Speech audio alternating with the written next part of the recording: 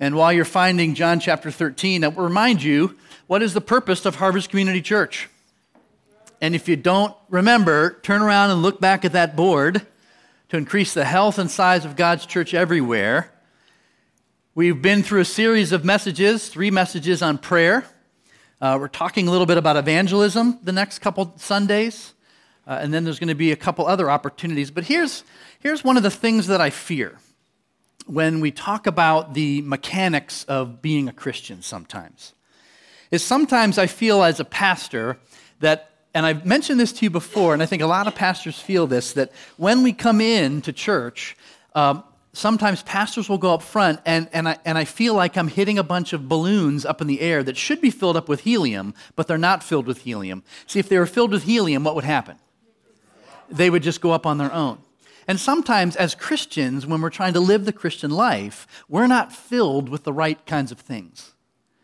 And so when we're filled with an understanding of how much God loves us, when we're filled with an understanding of what grace is and how grace radically changes our interaction with each other and with God, those balloons will naturally rise. Rather than people involved in ministry smacking up those balloons, encouraging you, get out there and evangelize, get out there and pray, do some prayer, do some this, do some that. See, that's not motivated by gospel transformation. See, if you don't understand how much God loves you and the grace of God that He expressed to you, no amount of hitting you as a balloon is going to motivate you to do what God calls you to do as a follower, right? So I think it's good for us to take an opportunity to look at what I think is the greatest tool for evangelism. But there's some danger in that great tool. What does love mean? It seems that a group of professionals posed this question to a group of 4 to 8-year-olds. I love these little stories. The answers they got, I think, were much deeper than I think perhaps some of us could express when they were asked what love is. Here's what one person said: when my grandmother got arthritis, she couldn't bend over and paint her toenails anymore. So my grandfather does it for her all the time, even when his hands got arthritis too. I think that's really cool, isn't it? Love is when a girl puts on perfume and a boy puts on shaving cologne and they go out and smell each other.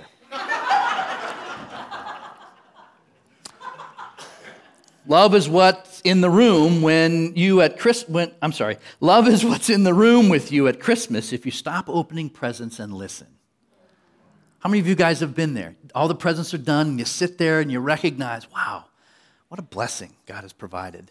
I agree with that young man of age 7, the wisdom that young man just communicated. If you want to learn to love better, you should start with a friend you hate.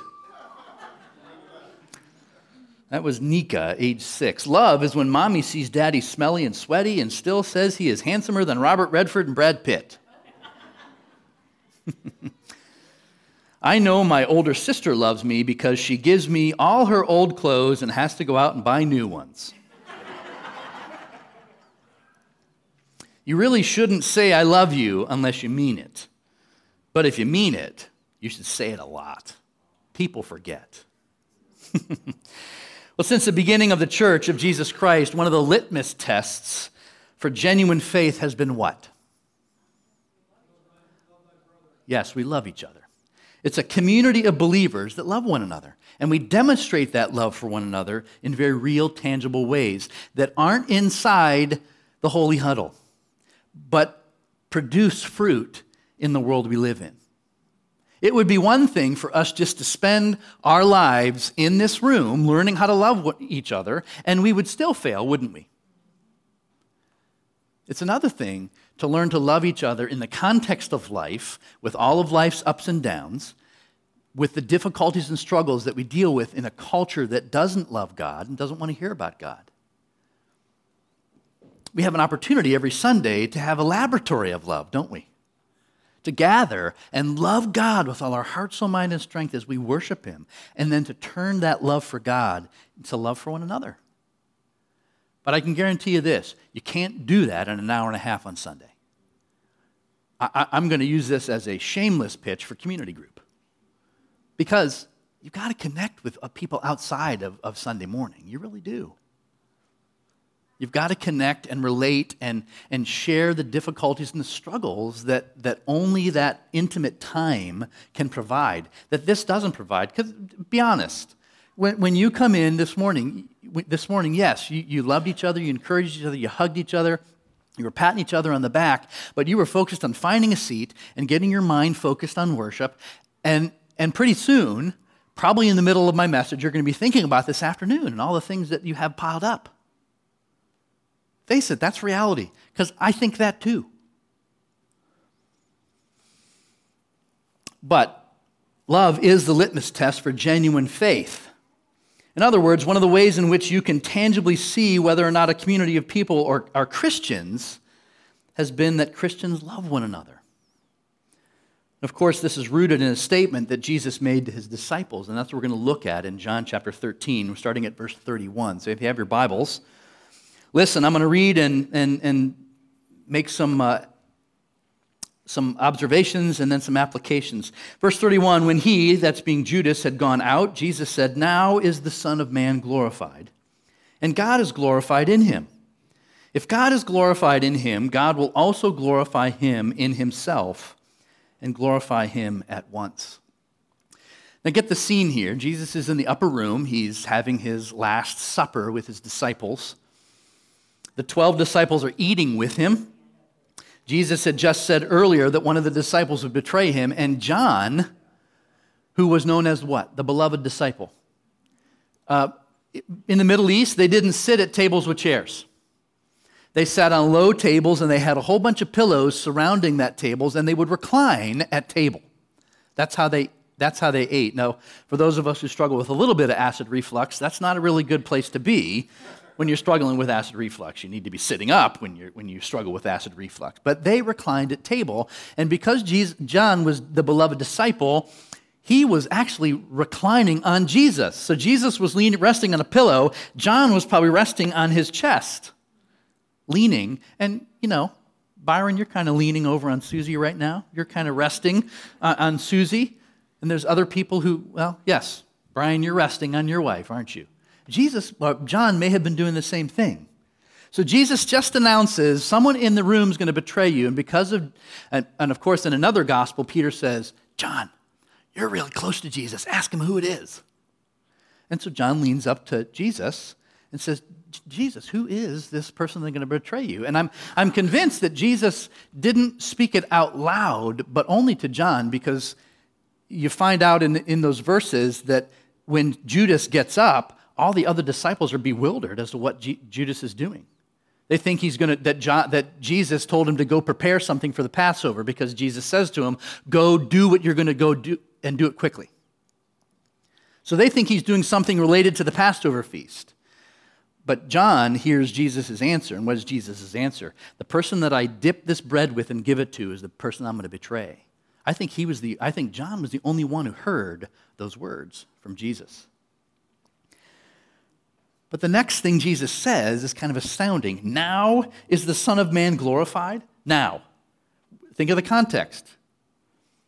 "And God is glorified in him." At that very moment, when the final betrayal has been set in motion, that's when Jesus says, "Now. Now is the Son of Man glorified." Now that the final process of being handed over to be killed is in motion, that's when Jesus will shine with his greatest glory. Kind of astounding, isn't it? I think John was, of course, the only one of the disciples that could feel the amazement and the awe and the wonder of that moment. John watches Judas leave, and he can't believe what he's watching. And while John's mind is churning with all the emotions of the moment,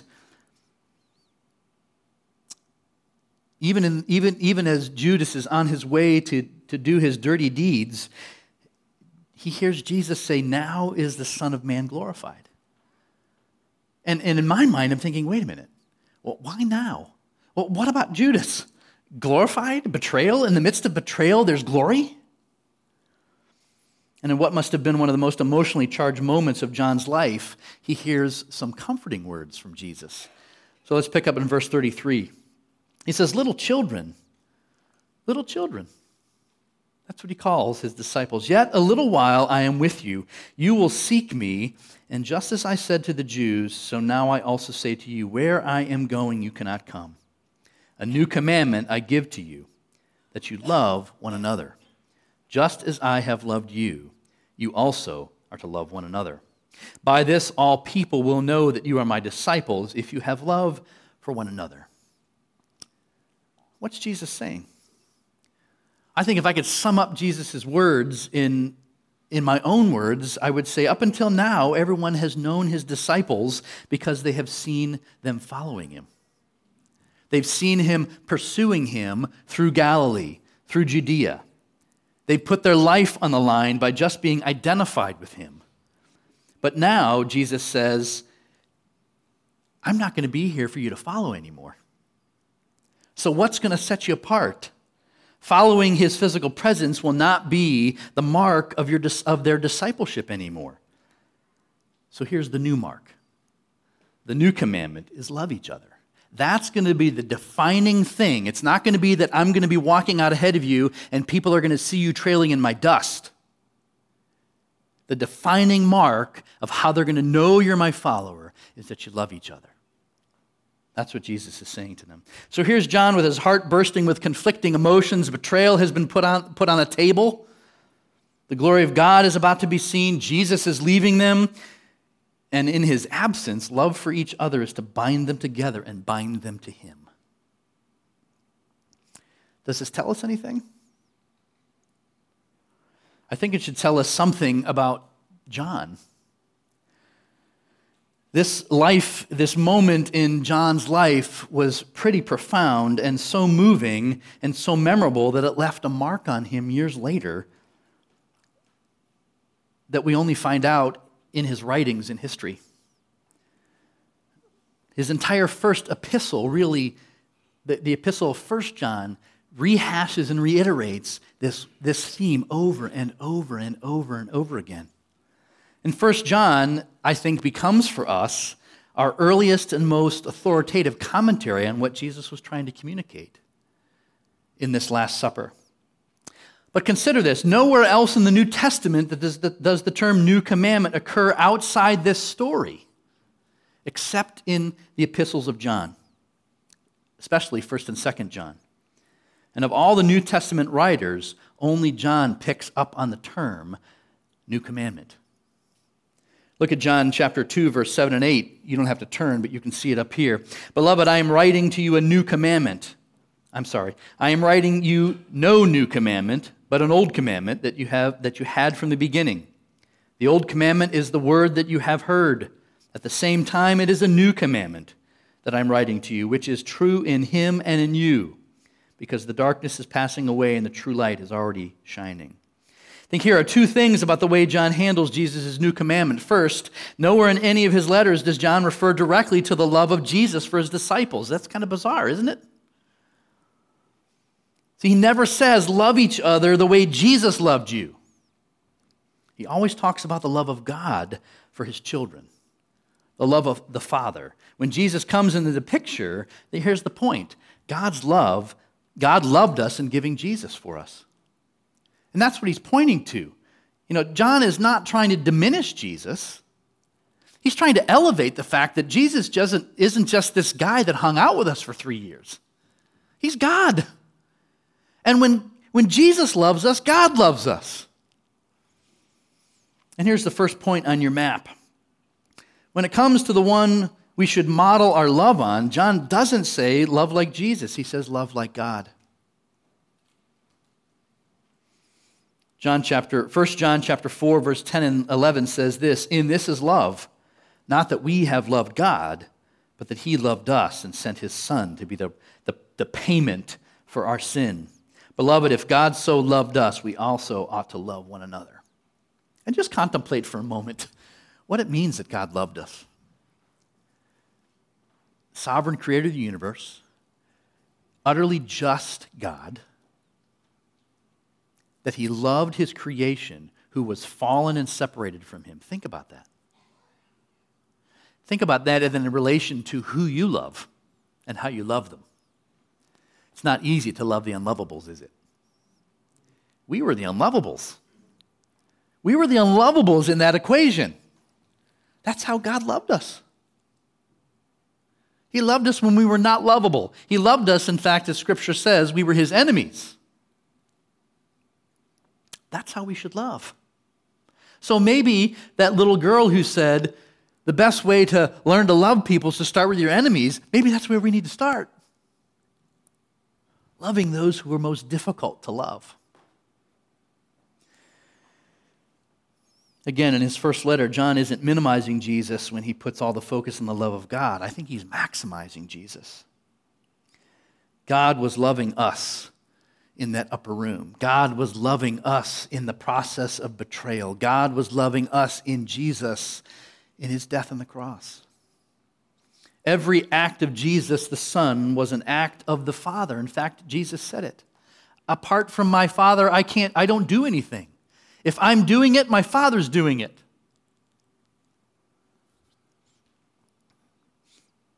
Here's a second thing I think we need to think about the way John handles this new commandment. Jesus said in verse 35, by this all people will know that you are my disciples if you have love for one another. I think John pondered very deeply the phrase, my disciples, and what must happen for that to be known. Here's the second point on your map. To be a disciple is not just to be outwardly aligned with a Christian church or a Christian movement or a Christian name, but miraculously changed by the Spirit into a person with a new heart of love for the Father and for his followers. The church is different than a social club. The church is not the Rotary Club. It's not the Lions Club. It's not the Kiwanis Club. The church is different. The church is set apart from those things. And it's not that those organizations don't do good things. But I'm not going to look at the Rotary Club or the Lions Club or the Kiwanis Club and say, see how they loved one another, and make a direct correlation to who God is in Jesus Christ. See, the world looks at the church and they ought to make a direct correlation to how much God loves his creation because of sending his son Jesus into the world. And if we're not helping people make that connection, something's missing in our love for one another.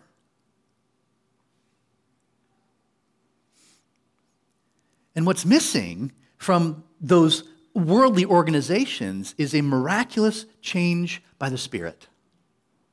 That's what's missing. And love is how you can know this has happened. 1 John 4, 7 and 8, it says, Beloved, let us love one another, for love is from God, and whoever loves has been born of God and knows God. Anyone who does not love, hear this, does not know God, because God is love.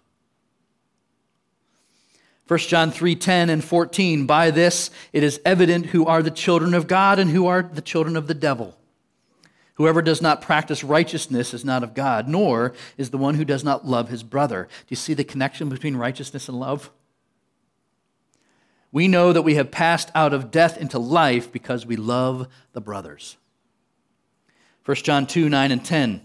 Whoever says he is in the light and hates his brother is still in darkness. Whoever loves his brother abides in the light. These are strong words. And we gloss over them, don't we? Sometimes I think we think if we say we love each other, we've done enough. It wouldn't be enough for me to say I love my wife. Because it's easy to say it. It's not easy to demonstrate it. Not because she's difficult to love. I'm the one who finds it difficult to be loving because I'm a human who's fallen but redeemed. And I think if you think about it, you struggle with that too. You struggle with being loving. Or as Jesus says in John 13:35, By this all people will know that you're my disciples if you have love for one another. All people will have good evidence that you are born of God and know God and are a child of God and are in the light and no longer in darkness if you love one another. People will know you are truly a disciple of Jesus by whether you have been given a new heart of trust in Jesus and love for his followers. And I don't insert that word trust because it's a new concept. You have to trust Jesus. It's included in this idea. When John thought about the new commandment, he knew that the new commandment was not an isolated commandment to love, but a commandment embedded in the call of Jesus to trust him as our sin-bearing Lamb of God for everything we need.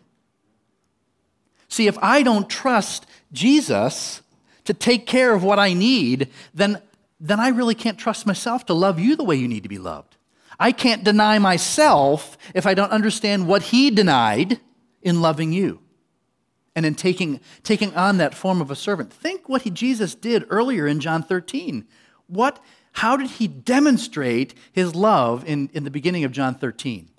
He stood up at the meal, he took off his outer garments, he wrapped a towel around himself, and he washed his disciples' feet.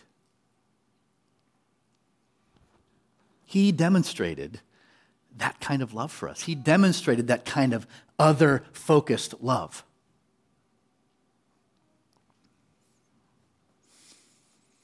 In other words, in John's mind, and this is your third map point, Jesus' command to believe on him and his command to love each other are inseparable.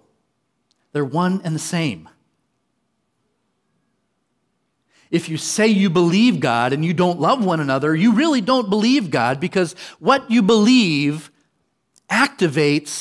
should activate and change how you live, or you don't truly believe it.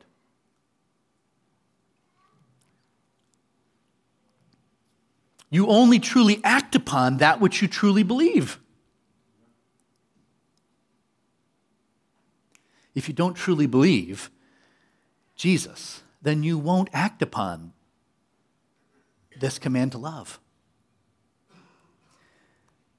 So see, I think together, he calls them one commandment. John calls them one commandment. He says, this is his commandment, that we believe in the name and we love one another. People won't know you are a disciple if you make no profession of faith in Jesus, will they? They won't know you're a disciple if you say nothing. But if you declare yourself to be a disciple of Jesus, then your love for others will be the defining activity. It's easy to hide behind empty words, isn't it? It's not easy to hide behind acts of service and kindness and self-giving love. They're going to know you're his disciples by your love, not by your words. They're going to know we're his disciples by our love, not by our words. Are you a true believer?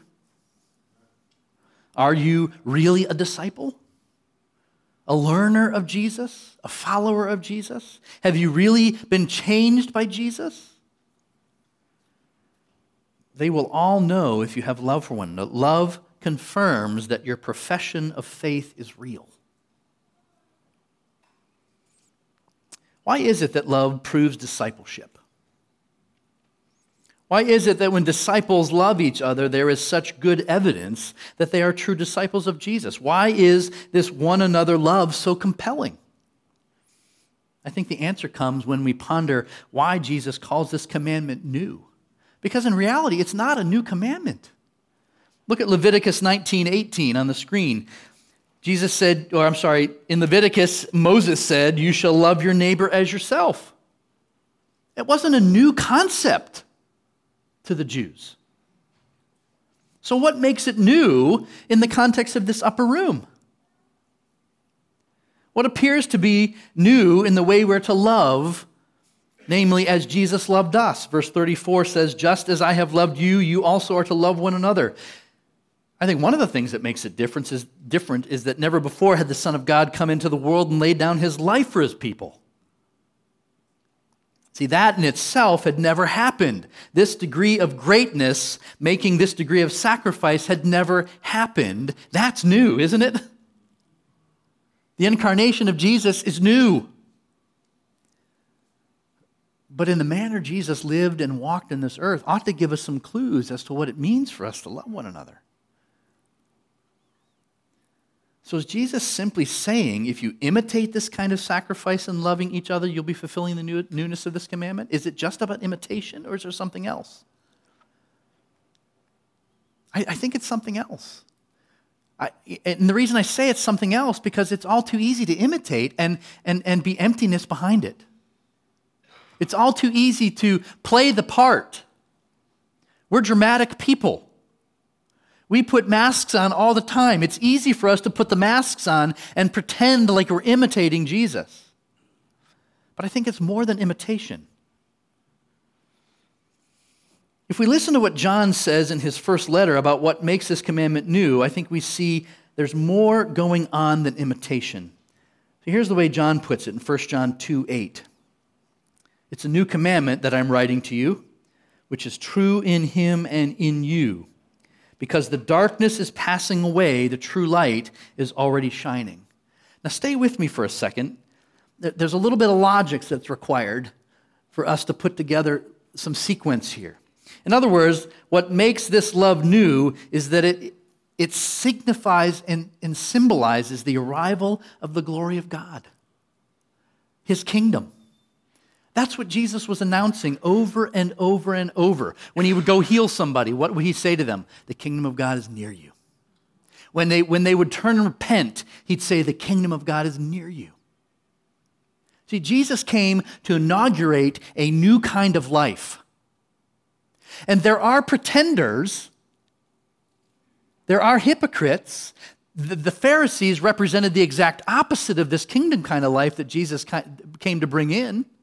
They were all put together on the outside, but had nothing good on the inside. He called them whitewashed tombs, didn't he? I don't want to be a whitewashed tomb. I don't want to be all put together on the outside and full of dead bones and decay on the inside. I don't. But that's a very real temptation and tendency for us, isn't it? See, when Jesus came, he said, I come to give them life and life to the full, life more abundant, life in the kingdom, in a kingdom kind of life now. And I think all too often we as Christians think that we just have to kind of bide our time while we're here on the earth and wait until Jesus brings us into the new heavens and the new earth. See, I think we can participate in the kingdom kind of life now. Think about the Sermon on the Mount. Think about all those things in Matthew 5, 6, and 7, the ethics of the kingdom that Jesus was calling us to live in. If we live in those things now, we are actually participating, not just imitating, participating in the kingdom kind of life now, in the world that we live in. It doesn't mean that when Jesus returns for his second coming, that's just going to kind of be a hiccup in history. It doesn't mean that if we just live in the kingdom ethics kind of now, we can usher in God's kingdom in all its fullness. No. But we can participate in it now. That's what's compelling, I think, to the world, isn't it? To see the kingdom kind of ethics, how we love one another, how we serve one another, how we care for one another, how we nurture one another, how we discipline one another, how we work through conflict with one another. See, those are the types of things when we live according to the kingdom kind of ethic that people look into us as Christians and say, wow, there's something different about them. But if we only live those kingdom kind of ethics when we step into this building, then it means nothing.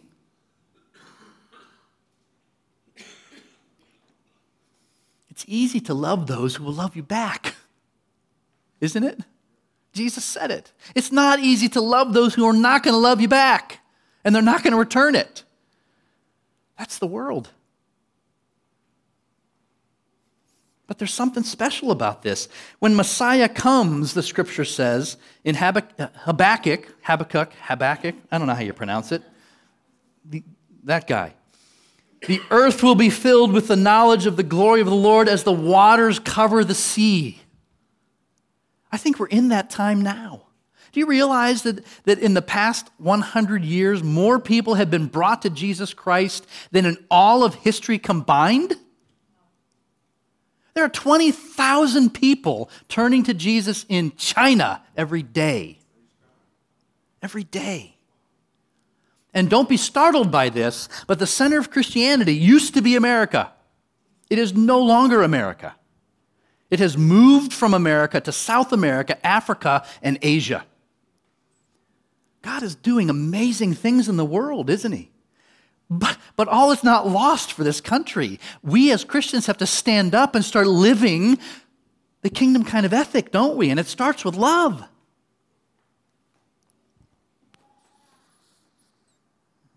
His coming was the dawn of the kingdom of God, wasn't it? He was the light of the world, and he said in verse 31 that this night the Son of Man would be glorified and God in him, wasn't he? This night, that night after the upper room, the light would shine most brightly when Jesus laid down his life for his friends. And then John says in the next verses, 1 John 2, 9 and 10, whoever says he is in the light and hates his brother is still in darkness. Whoever loves his brother abides in the light. In other words, what makes the disciples' love for each other new, and this commandment for it new, is they're not just copying the light. We're in the light. We're part of this kingdom that God has inaugurated when Jesus came into the world. We're part of extending that kingdom in the kingdom that we still live. It's what the word ambassador means. They're ambassadors of other countries in Washington, D.C. And you know that the soil where those homes are and where these ambassadors live is not American soil. It is considered the soil of the country they represent. And see, you and I live in little outposts of the kingdom of God wherever we live. And that soil is not this world's, it is God's. And we have an opportunity to live in a kingdom kind of life, and it starts with love first. And to let the ethics of the kingdom permeate everything we do, everywhere we go, as we live as ambassadors of Jesus Christ. But if they're not going to see that ethic lived out in our midst, then they're not going to submit to it. The world is not going to turn to it. They're going to claim hypocrisy, and they do, don't they? I think Jesus has given us a tall order this morning. I think this is how Jesus sees the new. John and Jesus see the newness of this command. Jesus said, "Greater love has no one than this, that someone laid down his life for his friends." How have you laid down your life for your friends lately?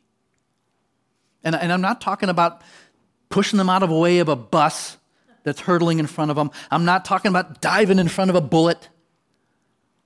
Perhaps that's the easy way to lose your life for somebody. The hard way is to prefer them, to deny yourself, to deny your dreams and desires,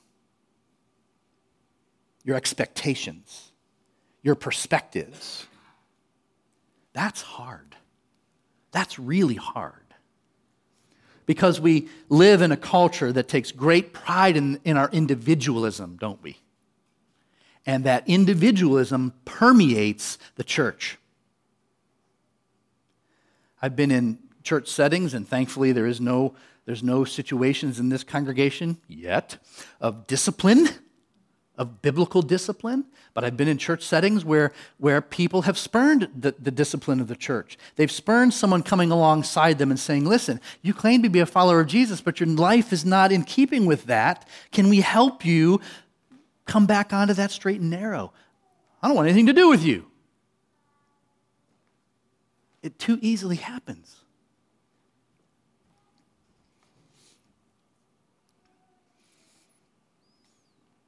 John says that what makes the commandment new is this love was the arrival of the light of God, the glory of God. And that the commandment for us to love each other just as Jesus loved was not mainly a command for imitation, but participation. John says, whoever loves his brother abides in the light. When we love each other in obedience to the new commandment, we are loving each other with the love of Christ. His love is being perfected in our love. This is not mainly imitation It's mainly participation. Our lives are in Jesus, in the light. Our love is his love. That's what it means to abide. I mean, Jesus said, unless you abide in me, you can't bear fruit. And see, we do. We try to bear fruit, don't we? We try to create those feelings of love for one another. We try to create those feelings of concern for one another and care. You can't create those if they don't come from a genuine, transformed heart. You can't. You can't manufacture them. You can't pluck off the bad fruit and staple on the good stuff. And we try. Jesus comes back to this whole idea in John chapter 15 and makes, I think, the meaning more clear. He says, "This is my commandment, that you love one another as I have loved you. Greater love has no one than this, that someone lay down his life for his friends." And how do we love like that? John 15:9, "As the Father has loved me, so I have loved you. Abide in my love." That's our newness. That's the newness of this command. This ability to love the unlovely doesn't come from whipping it up in our hearts. It comes from abiding in Jesus. In a sense, we become the conduits of Jesus loving the unlovable. We become the conduits as his love flows through us as we abide in him more and more. It's not about creating feelings of love for one another. It's about living in them and allowing our love for Christ to be so overfilling that it overflows onto each other. And see, that's how I can love my wife best. I can love my wife best by being so in love with Jesus that she gets the overflow of my love for Jesus. Wives, you can love your spouses best by being so in love with Jesus that they get the overflow. Men and women who work, you work your best when you're so in love with Jesus that your work is an outflow and an expression of your love for him. See, that's what it means to abide in his love and allow it to come. See, I don't want to come here Sunday, day in and day out, and try to work up love for everybody. That's hard. I want to be so in love with Jesus that it just naturally flows. Where are you in that? Where are you in that process? Do you know his word enough that it abides in you? Do you know his word enough that it transforms you? That's where it needs to start. And this is our last map point. The reason the love we have for each other shows that we are truly Jesus' disciples is that it's only possible because we are grafted into the life and love of Christ. It's only possible because we are grafted into the life and love of Christ. We love as he loved because we love with his love. As Christians, I think we're always looking for something to mark us, aren't we? For a period of time, it was WWJD bracelets, and we would see a WWJD bracelet and go, "Oh, you must be a Christian." Maybe it was a bumper sticker. Even Calvin and Hobbes had a bumper sticker where Calvin is sitting in front of a cross, kneeling in front of a cross. I've seen them on trucks, pickup trucks. If you've been at Harvest long enough, you have there's Praise 1016 bracelets. There's even crosses. We wear crosses, and I'm wearing a cross today, and it is a mystery to me that we have turned an instrument of death into an icon. But what we're trying to communicate is that we want our lives to be surrendered to this Jesus. So I don't have any problems with wearing jewelry, crosses. I sometimes I do have problems with folks wearing crosses who have no intentions of living for Jesus because it's just jewelry. That bothers me. But we look for things to mark us and identify us. Frog bracelets, freely relying on God.